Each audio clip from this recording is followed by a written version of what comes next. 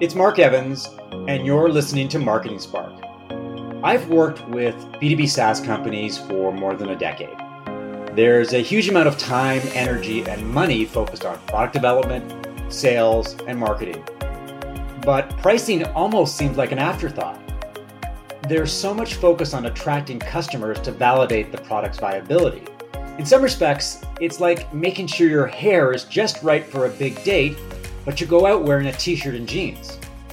Now, it goes without saying that pricing is important, so it needs just as much TLC as other parts of the business. Let's take a deep dive into pricing. And to help me do that is Dan Belkowski, the founder of Product Tranquility, a consulting firm based in Austin, Texas. Dan is an expert in helping B2B SaaS CEOs define pricing and packaging for new products. Welcome to Marketing Spark, Dan. Thank you for having me, Mark. I appreciate the intro and looking forward to our conversation. As I mentioned off the top when we were talking, I get a lot of requests from podcast agencies to have guests on my podcast, and I reject about 95% of them easily. Most of them get deleted automatically. But when I got the pitch from your agency, it resonated immediately because pricing is something that is obviously very, very important, but never gets talked about.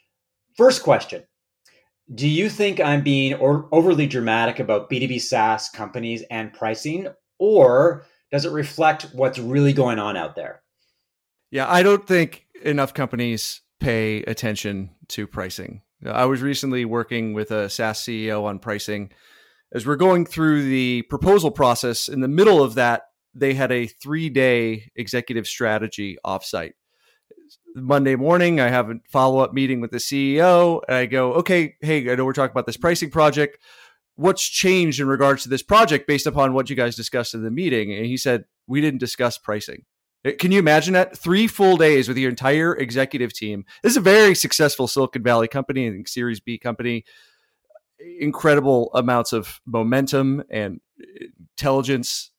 It's not for lack of skill, but just was not paying any attention to that lever, I guess. And given the impact that I know pricing can have, I guarantee in that 3 days, there were less important items that were discussed or spent time on while you had the entire attention of the executive team. And I don't think it really gets enough attention at any stage. I don't want to pick on early stage companies. I was recently at the Professional Pricing Society conference, actually just last week, and that was one of the topics we were discussing. Even among the largest of companies, we've made progress over the last decade in terms of even the largest companies have dedicated pricing teams and professionals. But I think there's still work to go in convincing the rest of the world that pricing is actually a thing and deserves more attention. There's so many places we can go from here. It is interesting to me because I spend a lot of time working with B2B SaaS companies on positioning and website copy and messaging. About pages, for example, are almost in a sense the equivalent of pricing because a company will do all this great marketing and their about page is an afterthought. You go there and it's like, this is so confusing and it doesn't even reflect the brand stature and the people and the excitement about the company. And then you go onto the pricing page and it's the same kind of thing. It's like, that's it. They really didn't think it through that well. And I guess the obvious question, why is pricing almost like that child that gets shoved into the corner? Like it doesn't get a lot of attention when other parts of the business are obsessed over. Is it just something they don't think about? Are they so focused on getting the product to sales period? Explain that to me because it's a mystery. It's a great question, and I wonder about this a lot myself. So I could give you my theories, but I think each individual company will have its own reasons. I think there's really 3 ways to grow, especially a SaaS business: customer acquisition, monetization, and retention. So acquire more customers, keep those customers around, continue to pay you and sell them more, or change how you're monetizing. And I think that acquisition sucks up all the oxygen in the room. And it's really not until folks hit some structural break where maybe they have a brand new product, or they're going after a new market segment, or something else breaks in their, they have a new competitor that shows up that's like, oh, we actually need to focus on this other monetization lever. I think it's just all about acquisition. And I think part of that as well is there's not really, pricing has this black box voodoo aura to it, I guess you would say, where if you're a manager and you're asked to control your costs, well, I can go count my costs. I can ask the finance team, give me all the costs for my AWS infrastructure and how much are we paying the engineers, and let's make all that more efficient. We're talking about pricing. There's not really good academic boot camps. We have, I guess, we've made progress in the world of product management over the last, I would say, 20 years. Like, there wasn't much training in the world of product management. It was sort of a go do it yourself. The worlds of data science and even programming have now shifted to all these boot camps. But I think pricing still doesn't have that background. And so when, if you're a marketer, you're like, okay, I know how to go use HubSpot. I know my demand gen engine tools. That's very concrete to me. This other thing, I'm not so sure about. It's scary. So let's put it in a corner and not talk about it. If you're a B2B SaaS entrepreneur or CEO, you obsess over KPIs like cost of acquisition, lifetime value. Those matter to you. You look at those numbers all the time if you're trying to scale your company. And those are all predicated by revenue, which is obviously driven by pricing. So there seems to be a disconnect because key metrics are front and center, but the fundamentals, the underlying pillars of the business are ignored. And that, again, I'm just curious about why you think that happens. They don't even think about it. It's almost like it's something that they sort of make up on the fly. Yeah. So there's a couple of different things. I've talked to executives who are just scared of touching pricing. It's like, we have the thing, it's working, I don't want to touch it. They feel much more comfortable touching, breaking something else. I think there's also, what I found is some amount of skepticism that you can do actual research and provide a structured approach around pricing. It's funny because I've talked to many folks in like the user experience research world about pricing research, specifically looking for help for folks to come on and do some, help me with some of the pricing projects I work on, and interviewing some of these folks. It's interesting the responses I get where they have this mindset where, hey, we can't ask people about price because we're only going to get a biased response. And I get that at one level, in that, okay, yeah, that's a fair objection, but that wasn't the first time that anyone's ever thought of that. There have been academic researchers for 50 years who have realized that, okay, there's bias and what are different ways we could ask these questions, et cetera. And it's just mind blowing because I spent a long time in the product management, product strategy world. And I went to these UX research experts and said, well, you can't get good feedback from a mock-up because that's not the real product. And so you're going to get biased input. It's like, okay, yes, you are, but you're going to get enough input to move the ball forward. You're going to resolve a lot of uncertainty that you have today. So I think it's a combination of those factors of, we don't want to break what's working, and maybe some skepticism that, there's actually some science, some structured way to unravel this black magic voodoo that, if you haven't looked at it closely enough, you just maybe assume that there's nothing to be done there, or, it's just all just guesswork anyway. So I might as well shoot from the hip. If we operate under the assumption that pricing doesn't get enough attention, and it should, the obvious question is, how should companies approach pricing, both early stage, where they're trying to find product market fit, they're trying to attract customers, and then latter stage, where the business is rolling, you've been operating with a pricing model for a number of years, but you're not sure whether it's actually optimized or not. Is there a common approach that different types of companies should take to pricing? Yeah, so let me just touch, there's a couple of different sub questions in there. Let me just touch on first, back going on life cycle or company stage. I think it's important when you're very early to charge something. Don't just give your product away for free, but charge something. And the reason why that's important is because if you just give your product away, you're actually not getting validated market feedback. We might touch on this later. I'm not a big fan of freemium, but one of the problems in a freemium, as well as just giving your product away, is you tend to attract a bunch of users who will never become customers. And those folks may have different needs and steer you in the wrong direction with their feedback. Also, you're not forcing people to actually make a trade-off. So where you're talking about, here, I'll give you this product, that's pure value. When I ask you for a price, that's pain. They've done neurological studies. The price actually activates the pain centers in our brain. And so it really forces our brains to think about a decision differently. And so you're not really getting validated market feedback if you're not charging anything. So charge something. Going back to your, I think, broader question, pricing is a process. Like anything you do in your business can be thought of as a process, has inputs, there's outputs. Aligning on the expected outputs and what goals you want to get out of that is critical.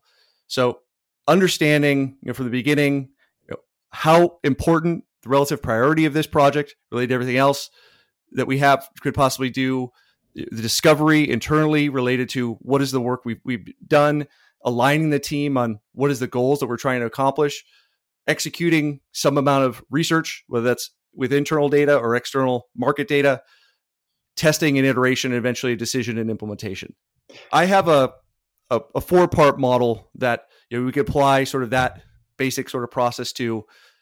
Uses it's the acronym SVCS, so services. It was a happy coincidence. I didn't plan this, but it works for SaaS pricing specifically. So starting with your customer segments, then the value create, your competition, and strategy. So that's the SVCS. How does that work? So understanding your customer segments first is incredibly important. Why? Because your market is not homogenous. Your customers will have different value drivers, and they'll rank those different value drivers differently, which will cause them to value your product differently, as well as they have potentially different competitive alternatives that they may have available to them. Value and competition are incredibly important. Obviously, like you can only charge, a price in line with the value you create, but in a market economy, specifically the differentiated value that we create for customers is where our pricing power comes into play. Filtering, if we think about those first 3 components I talked about, your customer segments, understanding the value you create for those segments, the competitive alternatives you're up against, that we filter those as sort of the research inputs into your overall strategy. And this is where you come to make the decisions around the things like you mentioned. Given the segments that exist in our market, who are we best suited to serve, play, and win? So who are we going to target? How are we going to position ourselves in the minds of those customers so they understand our unique differentiated value? How do we create the packaging such that we align to the value drivers that those segments understand, and that we have offerings potentially for different subsegments of those customers? So really bringing that together and understand, pricing is not just a single dollar value. It's a set of interrelated decisions that all have input from those different components I just mentioned. If we agree that pricing should involve a structured process, research, competitive analysis, and the fundamentals of making the right decision using the right inputs, then ultimately, who should be responsible for pricing? Is it the CEO, the head of sales, marketing, customer success, or is it a group decision where everybody within the company, like they do for positioning and messaging, needs to be aligned so that you can move forward in lockstep?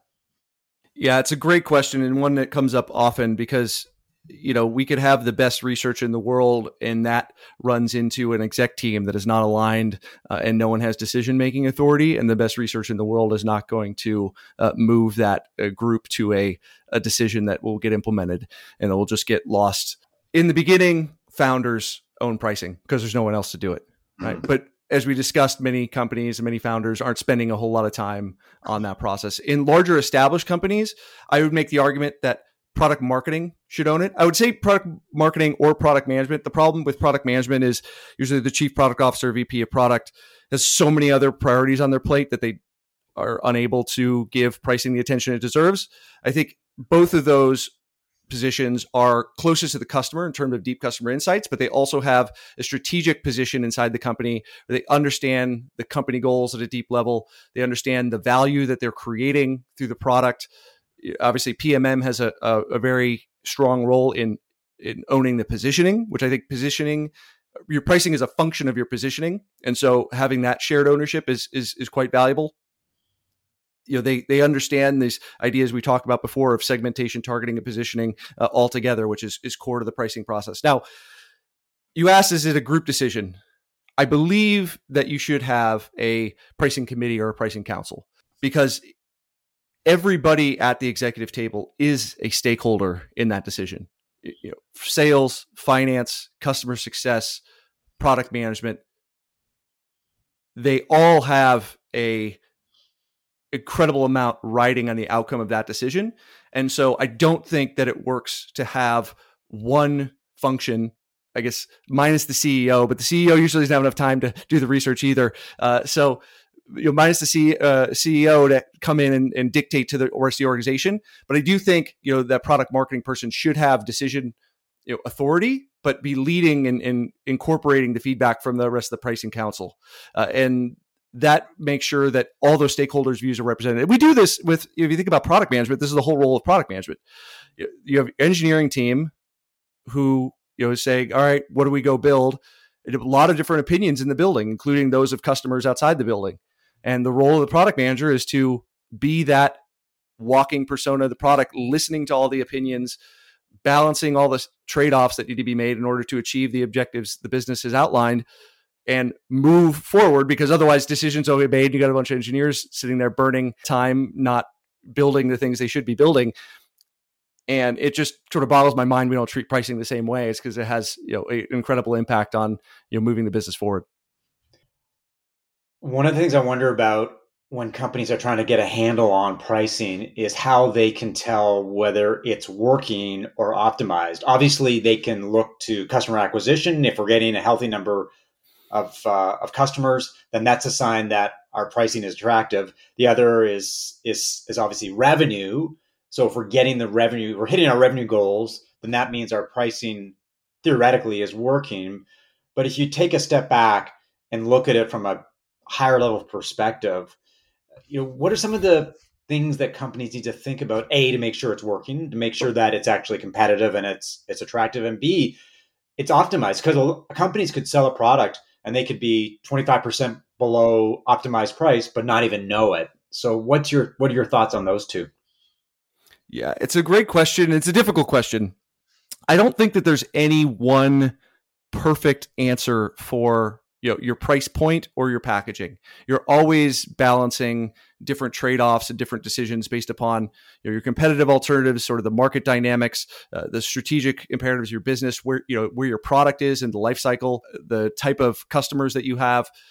As you talked about, are you hitting your goals? Is pricing getting away with those goals? I think that'd be sort of the first question.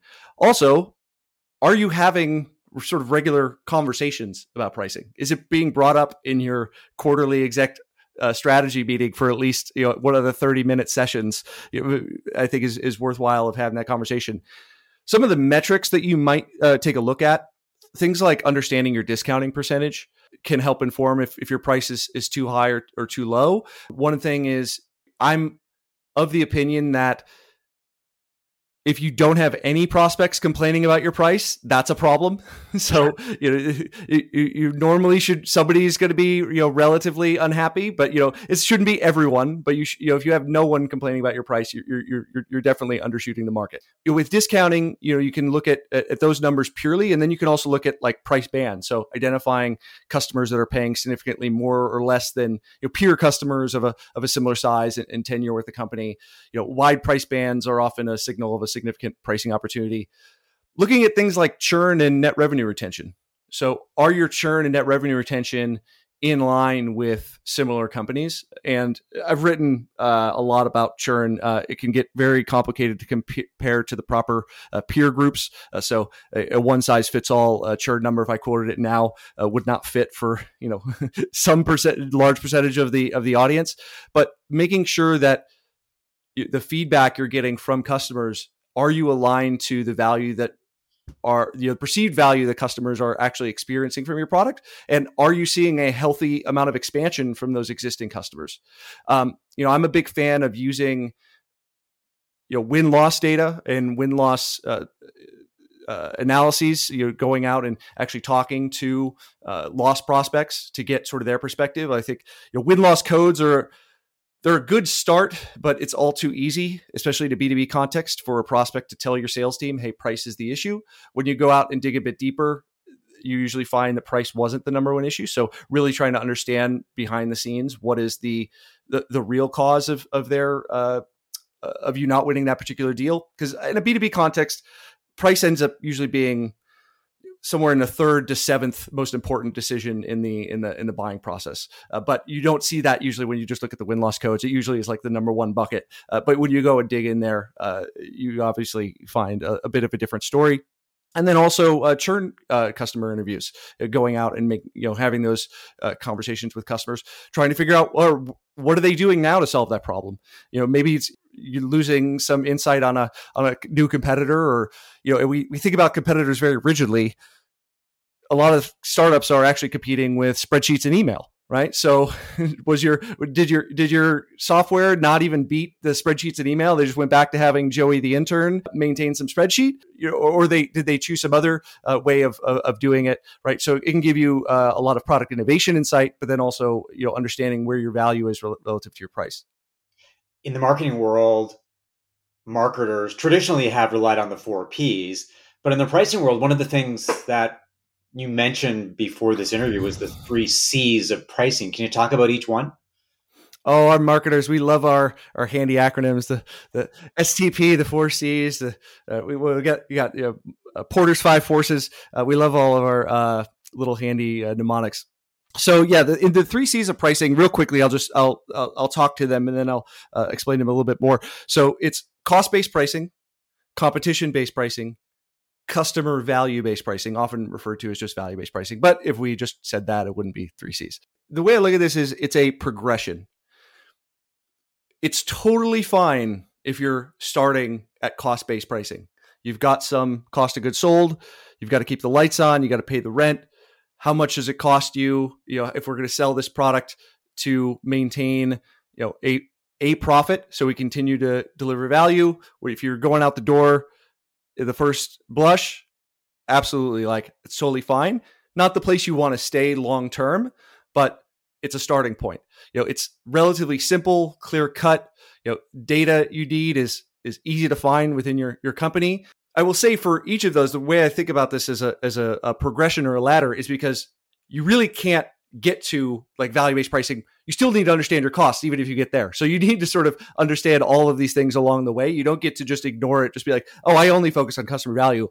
Well, maybe customers want to pay you below what your costs are. You're not going to be in business very long. So you better have an understanding of your costs. Then you get to competition-based pricing, which it's like, okay, before, if you're considering costs, you just add some markup to that. Well, you're living now in a very insular reality. You're completely cut off from the reality that your customers are facing, because your customers are evaluating other available alternatives in the market and comparing you to them. And so looking outside of your firm at what are the other possible alternatives that customers could use, how are they pricing, and trying to understand, do we believe, given our life cycle, our maturity of our product, are we at a premium or a discount to those competitors? So using sort of now those 2 inputs of cost and competition to help inform your overall pricing and packaging approach. And then finally, the value-based pricing, which I would say is the North Star. It's a destination never to be reached, but always to be strived for. The value here is, it's customer focus, directly aligning the company's profitability with the company's value, or the customer's value rather. The idea here is, with competition-based pricing, much like we were talking about before, the focus on, demand generation, you would never give your competition control of your demand generation strategy. So, but when people just stay at competition-based pricing, they're basically outsourcing their pricing function to their competitors, which no CEO would ever consciously do, but effectively that's what they're doing. I've been on the product management, product strategy side, and one thing I learned very early on was be very cautious when you see competitors releasing a set of new features, being like, oh, this is what the market wants, because you're making this underlying assumption that their product managers actually have a process that they've been following. Same if you follow their pricing. It's like, oh, they've actually done their homework in the correct way. So you don't want to stay there, because you're then at the mercy of your competition. The other question that I wanted to ask you is how companies should approach price changes. I was working with a client recently. I'm working with a client. I spent a lot of time looking at the product, the competition, and we got to pricing. And their pricing, the sniff test, it seemed wrong. Now, in this case, what was happening is they had a free product for students. They had a cheap product, and they had enterprise product, and the gap between the pricing bands was dramatic. And from a outside in looking perspective, it seemed off. So what we did is we adjusted their pricing. Now, albeit, and I'll concede this as maybe it's something we did wrong, is we made an educated guess. We were trying to be agile. We were trying to reposition the company. So we guessed on pricing. Part of it was that the top tier is enterprise, and like a lot of companies, it's call to get the answer. So we're not going to tell you how much it costs until you tell us what you need, and then we'll make it up as we go. And that's a long-winded question about how often should companies change their pricing, and how do they determine if they should do it and when's the right time? There isn't one magic number that specifies how often to revisit pricing. It generally makes sense to revisit at least once a year, or whenever a change in the product or the market would necessitate a review.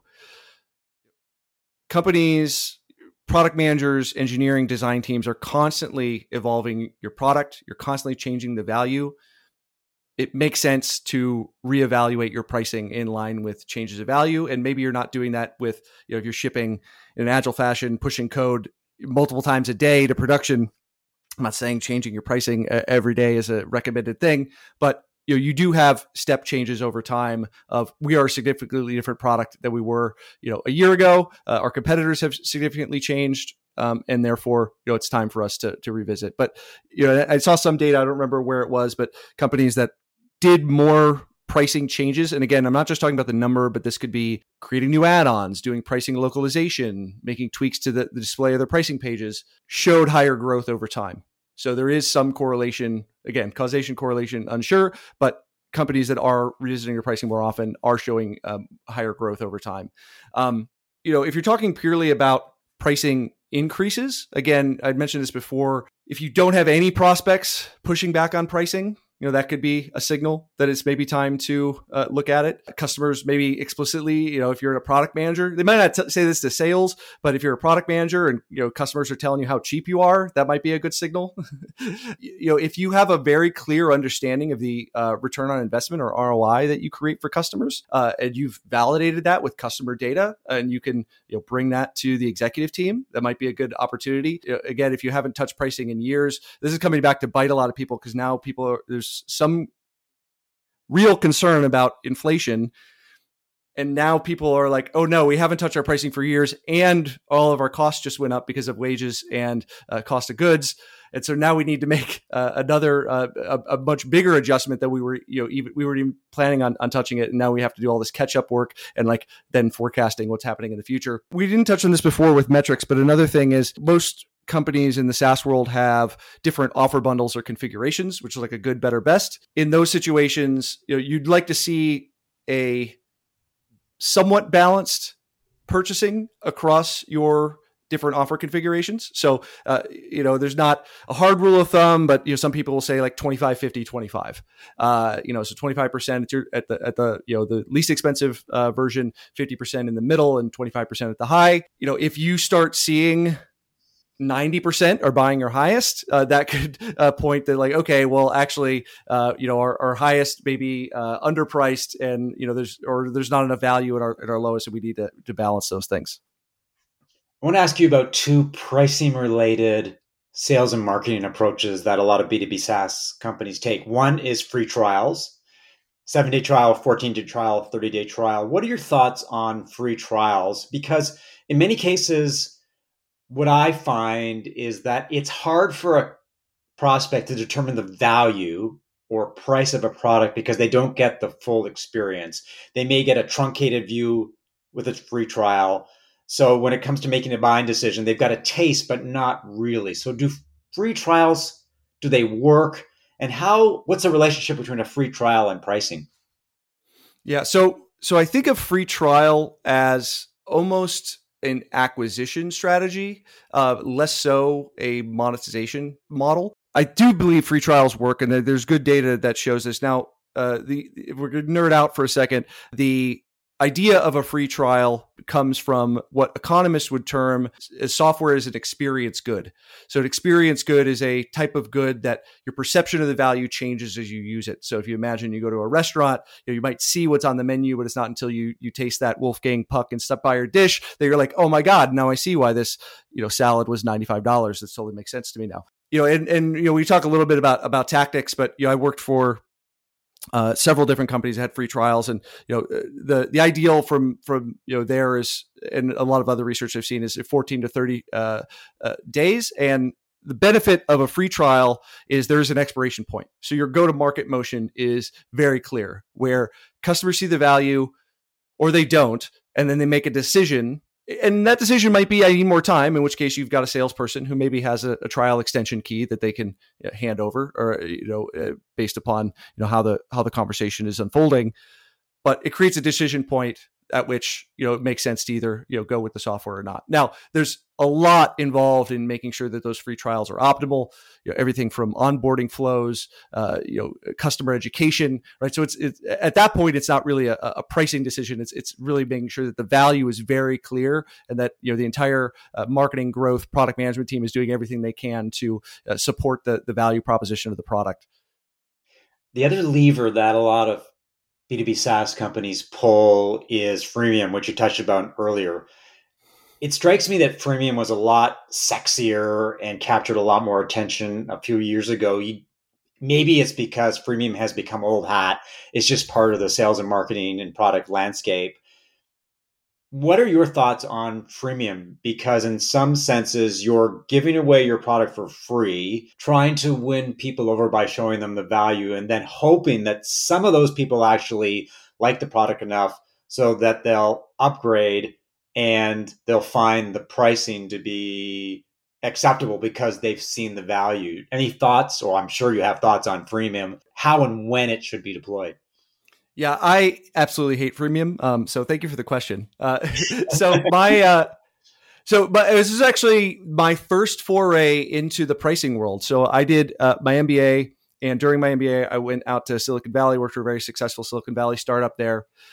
They had a problem where they sold apps like for your phone, but they went to market through these 4 large go-to-market partners. One of the go-to-market partners was incredibly concerned about being perceived as the low-cost player, and made all of their app developers have a freemium version of their app. On the table as CEO was a strategic choice that he had to make when I showed up, which was, hey, we have to do this freemium version of our apps for one of our go-to-market partners. Should we have it for all of them? Dan, go. So I threw me into the research for a good part of that summer, among several other projects I completed for them.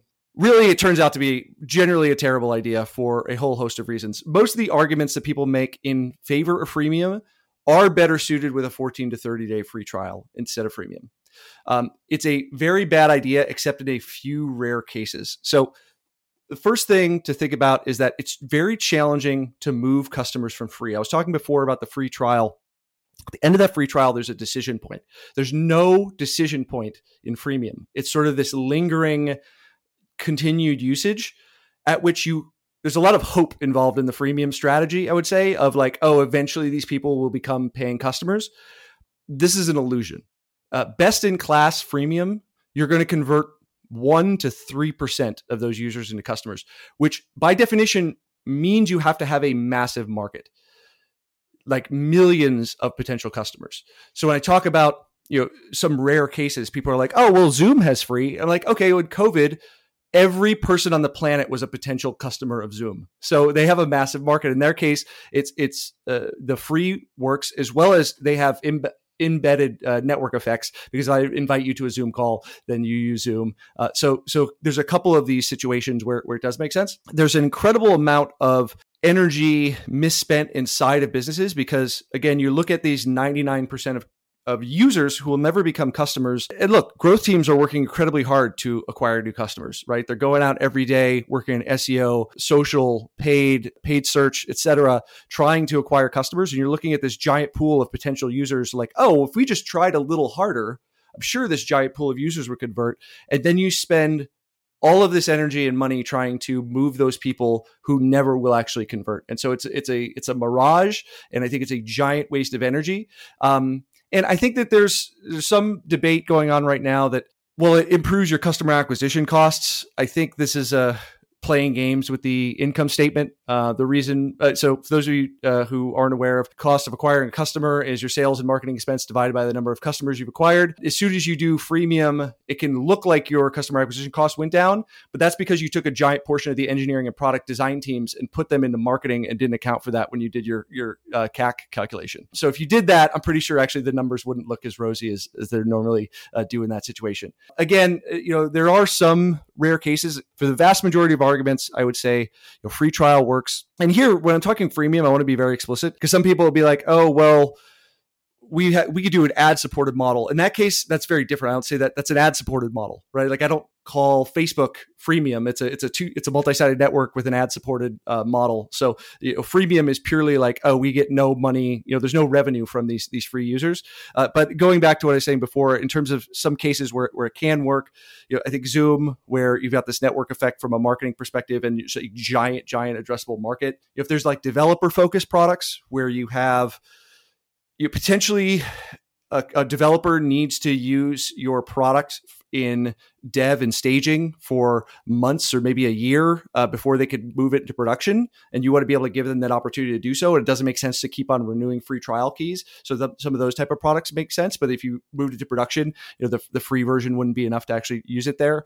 Or something where it's like a built-in community. I think Slack is a good example where you don't want to show up to a party and no one's there. The product isn't useful unless all of your teammates are on at the same time. And so just the fact that it has to be social in order for the product to actually function makes it so that they needed to have sort of a free version of their product there.